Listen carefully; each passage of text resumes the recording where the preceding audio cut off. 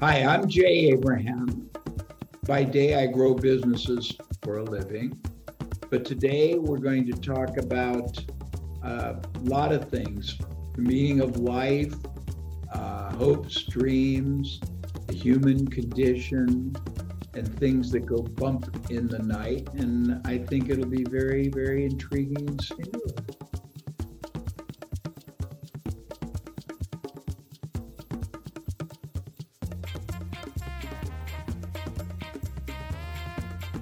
Welcome back to this episode of Curiosity Bites.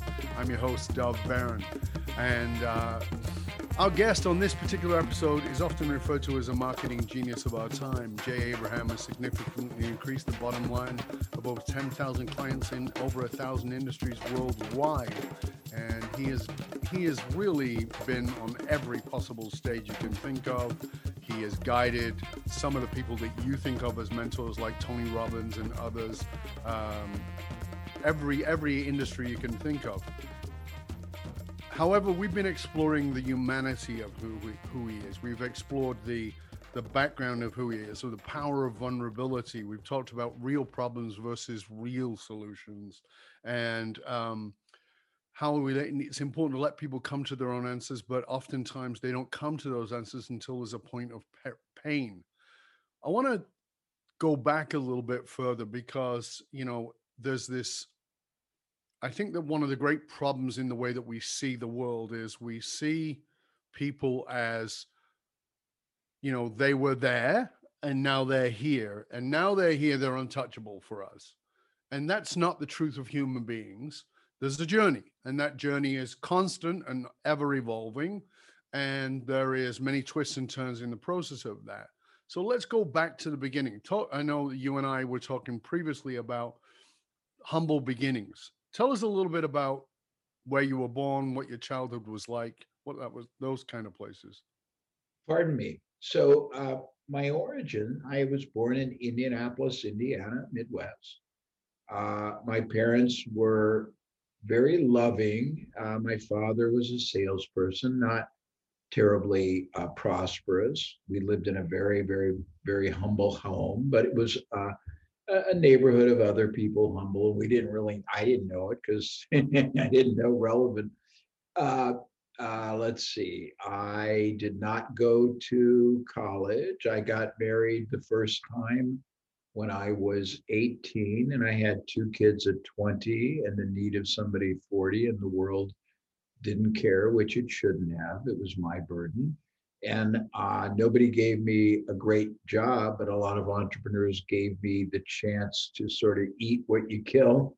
So I learned very quickly what worked and what didn't, and also what worked better than other things, which was a denominator of the future life. Because I wasn't getting a salary, I had no problem doing multiple things concurrently because it was all performance based. And this was a really profound convergence in what denominated my professional life. I realized after about 10 industries, not jobs, Dove, that people in one industry don't have a clue how people in another industry think, or Mm. they don't have understand anything: strategy, marketing, business model, value creation, access vehicles, monetization, anything. And I was able, after about 10 of them, to start borrowing success approaches from one or two other industries I had been into before, combining them into hybrids and then applying them to industries I was in now, where everybody basically followed the herd. And that was the start, frankly, of my career. And everything exploded and they thought I was great, but I was really, frankly, nothing more than the one-eyed man in the land of the blind. And that started the whole process. And then it evolved from there. I mean, the most wonderful thing I ever did, which probably, I mean, I would fire myself if my criteria was wealth creation, but I'm thrilled because my criteria was experiential knowledge and expanse, and I've been very richly rewarded in that. But I had a hopeless curiosity. So I wanted to learn everything I could about everything I could. So I would jump from one industry to the other, and and that was an explosive sort of a springboard to what eventually sort of became me. But I've gone through, I've had wonderful experiences and wonderful setbacks. I was one of the founding strategists for the product Icy Hot. I was one of the founding strategists for Entrepreneur Magazine when it first started. Nobody even knew what the word entrepreneur meant. We had to send out mailing pieces before the internet that had Webster's dictionaries, not just definition, but the phonetic pronunciation, because nobody ever heard the word. I was involved in the investment newsletter business when it first started. If you know what Agora is, the founder of Agora had one little newsletter that we helped him market when he was young. I got involved with, I mean, just lots of fun things that sort of, ended up being my life. But I'll tell you some of the stupid things. So when I first came to Stature, I had enormous stature before the internet. And I'll show you how astute I am, Doug. Uh, uh, the first people with snowboards came to me for their help, and they wanted to give me equity, and I thought that was stupid. Pharma came to me, and they were the first ones with dental implants, and I thought that was dumb. A guy came to me wanting me to get involved with prepaid gift cards, and I thought that was really stupid. So, I mean, I'm really a very bright guy here. Yeah, thank God we're not measured by the stupid shit we've done. Yeah, because there's a lot of that. I've got a couple of those in my pocket too. The Tony Robbins and the Damon Johns and the businesses, but I've had chances. I've had more than my fair share of chance. I had a chance to buy real estate on the beach for $1 million when I had $10 million in the bank, and I thought, it's probably not going to appreciate. Now that it's worth 25 million. So I would say that you don't think of me as having this infinite, omnipotent scope of Midas touch. I don't. So let's go back though, because you said you got married at 18 and you had 2 kids. Yes. I can relate to that. I got married very young. People think I'm a little Bissell Meshuggah at that time. I definitely was crazy. Um, talk to us about getting married at 18, because even in our generation, that was still pretty young. Yes.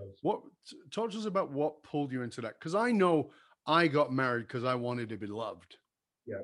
That's what I got married for. I got married to somebody who I knew loved me more than I loved her, and I was quite cognitive about that. I was aware enough, and I was married at 16. And I took my mom to court so I could get permission, and I won. The judge said, "If you're the judge said when I gave my evidence, the judge who had actually put my father in jail many years before, the judge said, you're the smartest, most articulate 16-year-old I've ever heard. And if you're stupid enough to get married, you have my permission." I wouldn't, I mean, anybody watching who happens to be 16 or 18, I wouldn't recommend it. No, definitely not. And I'll give you a couple of they're sad, but they forged your tensile strength. So I thought, wasn't going to go to college. I thought, first person you meet, you're raptured with everything, their physical sexuality. You don't realize that you have nothing in common in the beginning, and you better hope you don't grow apart too fast. And it was very difficult. And because I didn't realize how little my value was in the workforce, so I had to have at any time 3 jobs to be able to pay the rent. And just to help people realize that we didn't just take off, that setbacks are part of success. We got married we got married at the courthouse. On the way home, we were in the middle of a 3-car collision. Didn't get physically injured, but I had to have a tow truck bring my bride and I, we were sitting in the tow truck to my parents where we spent our honeymoon in my bedroom because I had no money for an apartment. The first apartment we moved into, the day we moved in, we got one very bad used car to replace it. I took 3 buses to my job. And the day we moved into my first apartment, I got fired and I was too embarrassed. So I took the very last bus home because I was too humiliated to tell my wife that all the money that I put in that was all the money we had. And this was my last paycheck. But I mean, it's, it's all those things you do get through them Of course, and, and you look back on them and well, they seemed, you know, horrible or tragic or, monumental at the time. but I mean, when you look back, you work through it. I mean, we do have incredible capacity, and again, I don't think most people challenge themselves to draw upon all that is within them in many different facets, not just the resilience, but the compassion, empathy, the discovery, and just you aren't asking this, but I want to introduce a thought that's really important to me in case we don't. So I have a lot of distinctions that I come up with almost all the time. And somebody made they made fun of me. They said, "You're like an intellectual gigolo. You come up with all these cool distinctions. You have your intellectual way with it for a while, and then you throw it out and you forget about it totally, and you go on to another one. But my current one is really interesting, and I'd like to throw it Ooh, out and let you play off of it. Okay? fabulous. So it's an integration of a bunch of things. I think that every one of us is a human hedge fund. And I say that the following: you understand, or if you don't, let's talk about what a hedge fund is. It's an Mhm. investment fund that takes capital and deploys it into one or many different investment classes based on a combination of risk and yield in order to try to outperform whatever that market is, right? Right. And if you look at a life, whether it's a business life or a personal life, and you say, okay, I am investing assets, time, opportunity, health, love, security, fulfillment in this fund that I'm calling my life, my career.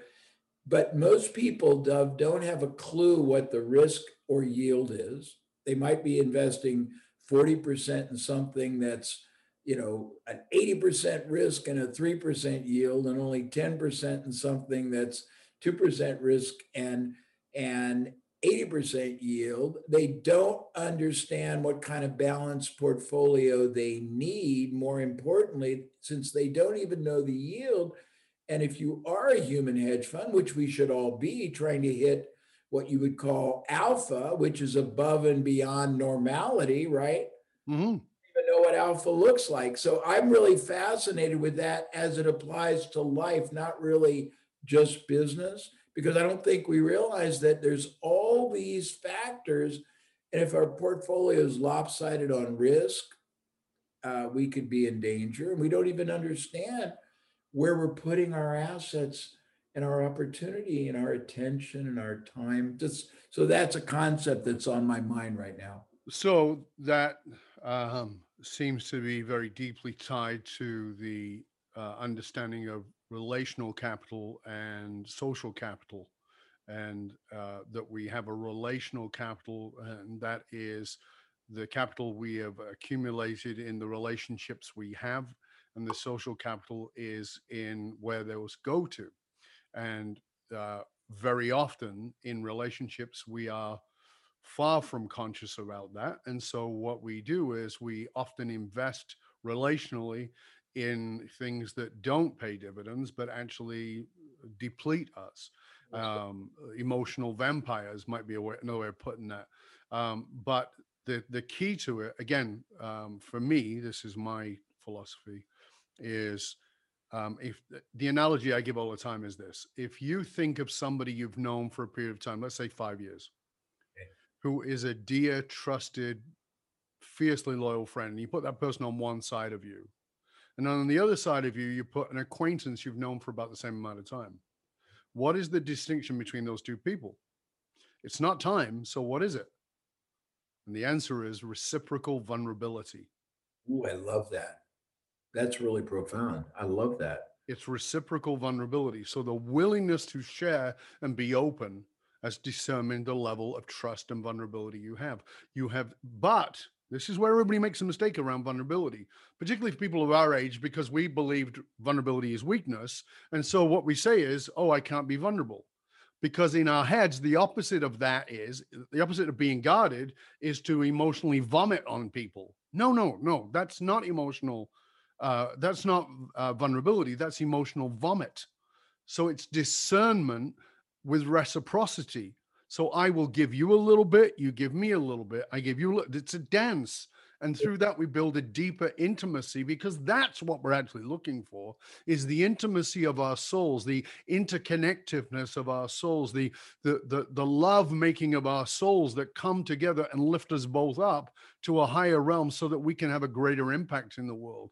That is the relational investment that comes from, as you say, being in a human hedge fund of who we are. That's really beautifully stated. I love that. And I think you're absolutely right.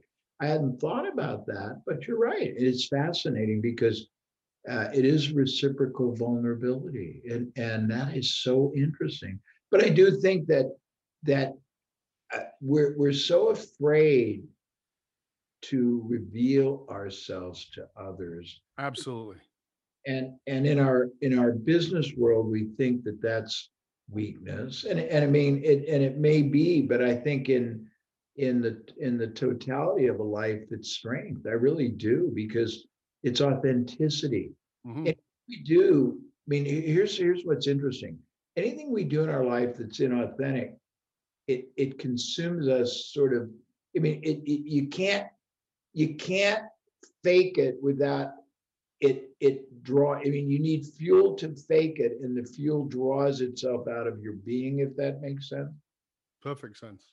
Yeah. Yeah, again, if I may throw another dove quote at you, I apologize. But if I Oh, may throw another dove quote at you, that we are all desperate to be seen, but terrified of being revealed. I love that.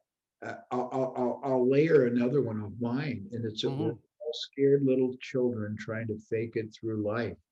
Hmm. And we all desperately want to be led, but we only want to be led by somebody we believe has our best interest in hearts and won't compromise us. And that's really uh, that's where it breaks down, because we're so afraid of revealing or vulnerability. Yep. It really lessens really the richness of experience you can have in your life. Absolutely. And that's why I was asking you about your childhood. That's why I was asking you about that time, because as you said, I honestly believe we are all children walking around in adult bodies, and most of us have not bothered to examine the childhood beliefs and the ideas that we have.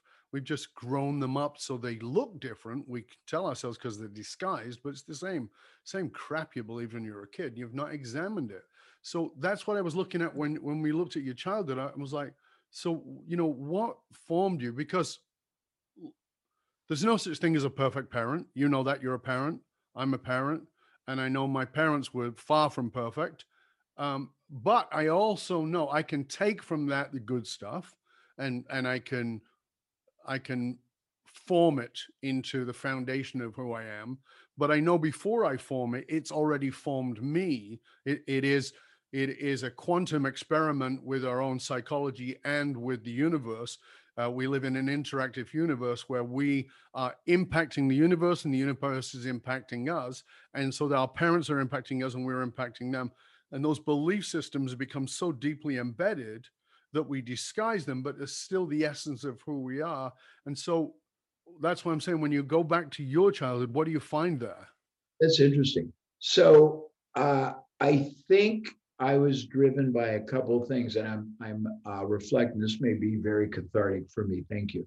So my father was a really good man. If he found a dollar on the steps, he would go knock on doors to see who did it, but he was not very successful, and he had some setbacks.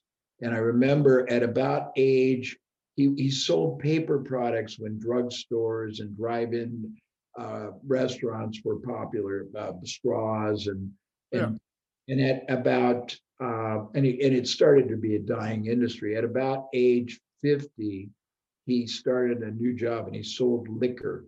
And he wasn't an alcoholic, but he sold liquor products. And he built from scratch. They didn't give him anything. And the guy watched him. He built from scratch a territory, and he made a living, not a great living, probably never made more than the equivalent of $25,000. But I watched before discrimination was a big issue.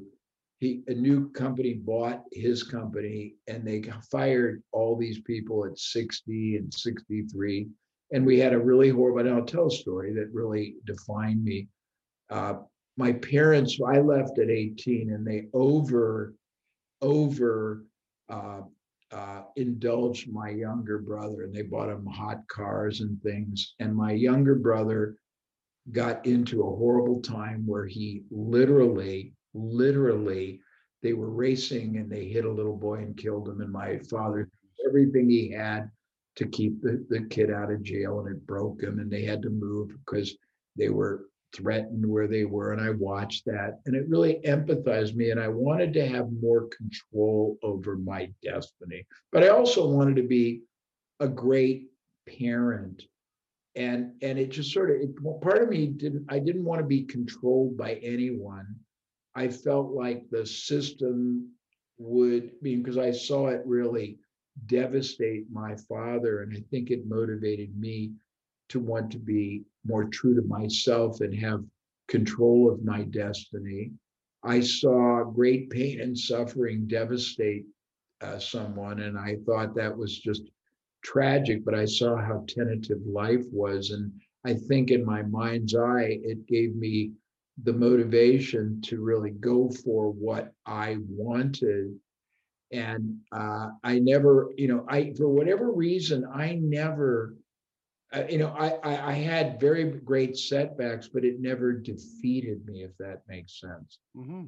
I always thought, okay, I'm being challenged. And I learned something very interesting happened to me when I lost one of the jobs, and I lost two or three jobs. I'm not probably employable. At first I was, you talk about crying. I remember crying when nobody was home on the floor, just thinking, why me? And then I realized the world doesn't care. It doesn't care if you give up and you're down for the count. It doesn't care if you come back, with the resiliency, and you expand like a exploding, tightly coiled industrial spring to the heights of and the strata. Doesn't care. And when it doesn't care, that's liberating if you don't need the world to judge you. If you can just judge yourself. I don't know. Hmm. Yeah, absolutely it does. So, when the way that you just described your dad and what he did, what would you say was the greatest lesson you got from having the dad you had? And that may have been positive or negative, and it may be both. Because I think a lot of our greatest lessons are often delivered in the negative. He was just a really good human being. Hmm. He didn't aspire to very much. He had remember, he had a Buick, and a Buick was a cool car, and he was very proud of that. And he loved three things. He loved shoes, and he would polish his shoes every Sunday, all of them. He had tons of them. And he loved cameras, and he had all these German cameras, and he took pictures, and he had great love of those two. And he also liked to, we lived in just a very, I mean, today it would probably be, uh, subsidized housing. I didn't know that, but he loved pulling weeds. He would come home, and his joy was to keep his little yard beautiful. And it was just there was just some very charming elements of he was very down to earth, very foundational human being. And he would never hurt anybody. He would never take advantage of everybody. He would give money he didn't have to people, and he would he was just a like a salt of the earth, but a quality guy who was, and I watched, and later in his life, he got crushed by the events that I shared, and that just tore Mhm. me apart. And I thought, dude, I don't want to be crushed, but I want to make sure I don't crush others. That I want to make sure that I try to help people have the resiliency and the tensile strength and the and sort of formulate and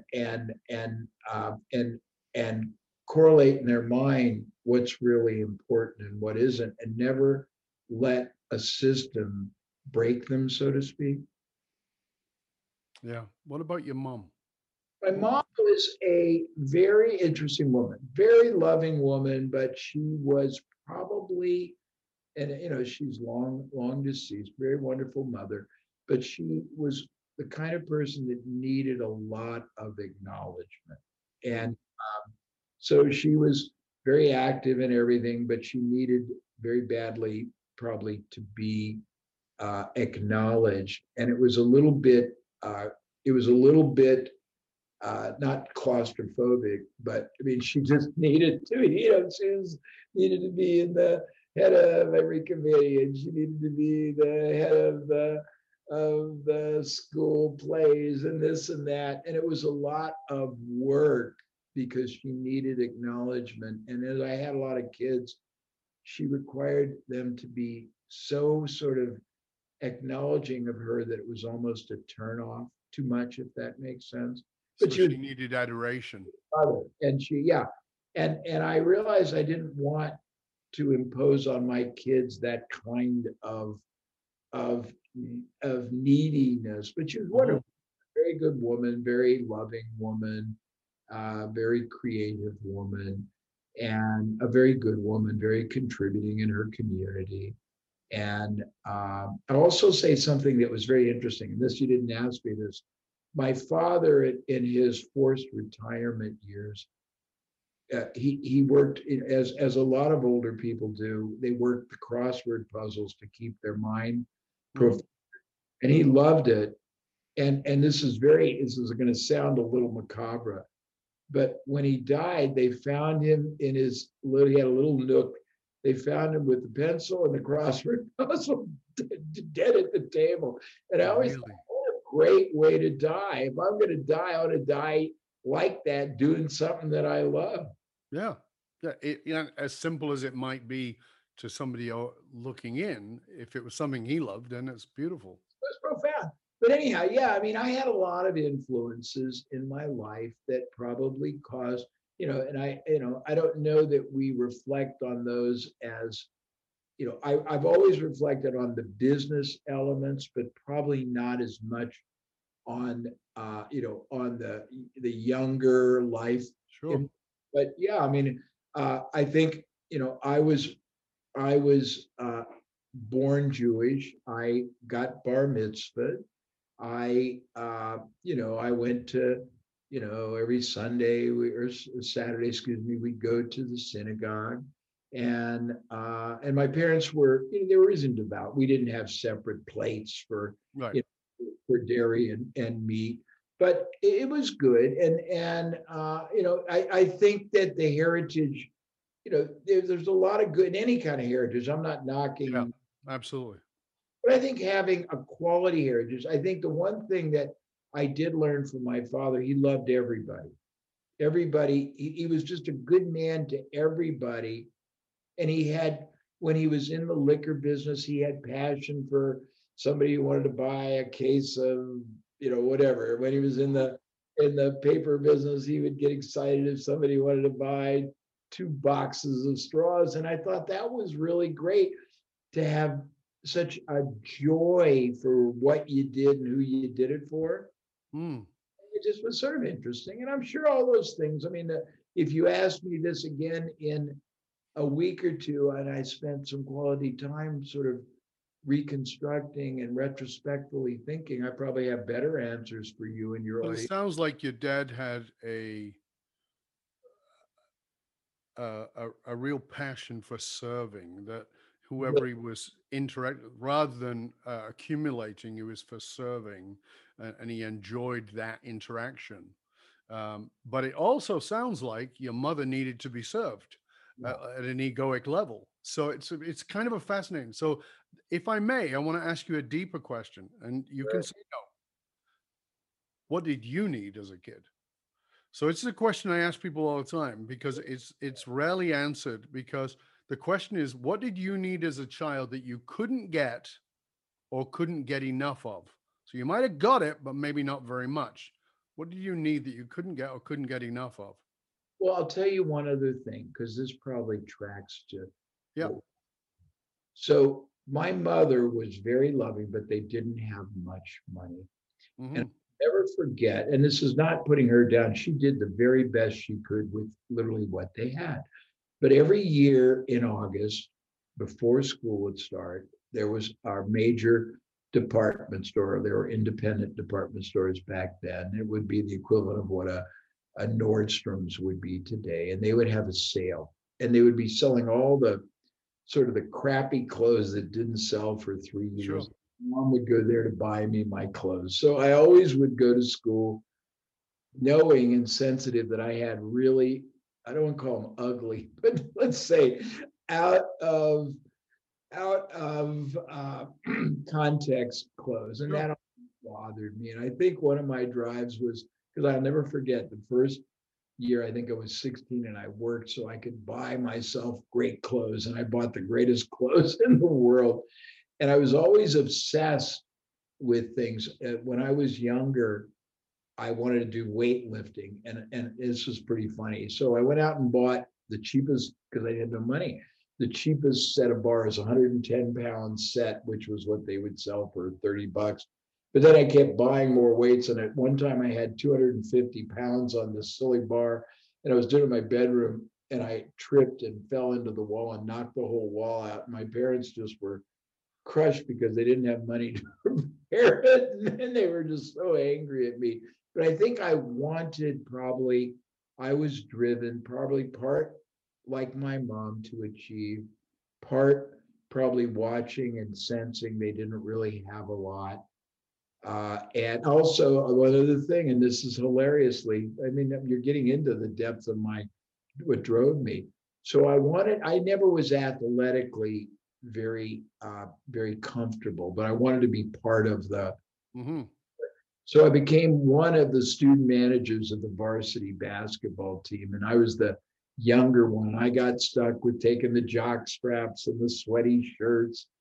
And I remember that I worked my ass off, and I didn't get, you either would get a Letterman sweater for doing that, or you would get a pin. And I just got the pin, and I was so not resentful, but hurt by that. So you probably are, you probably want acknowledgement, I would Of imagine, course.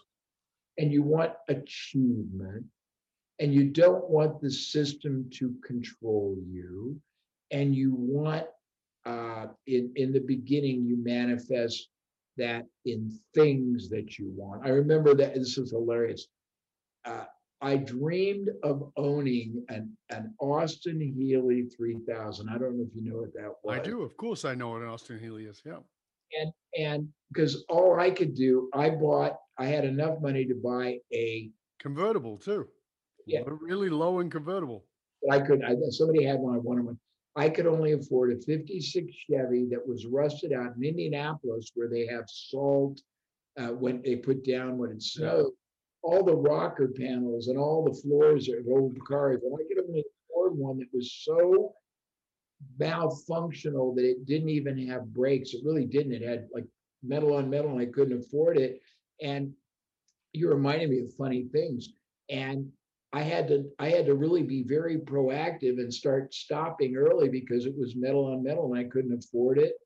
And I'll remember one other thing, and this is funny, you're bringing back random bursts of history.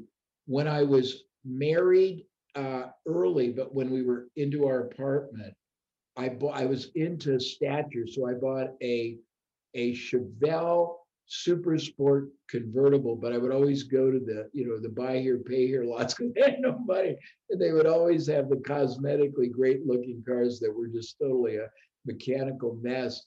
And the one I bought had a perpetual hole in the radiator that I couldn't afford to fix. My dad would always give me liquor samples, and I didn't drink back then. And so every time it would leak, because I couldn't afford to fix the core, I would go and buy a bottle of oregano and put a couple of quarts of liquor in the radiator so it would swell and fill it up for a while. It smelled like somebody had vomited after eating pizza.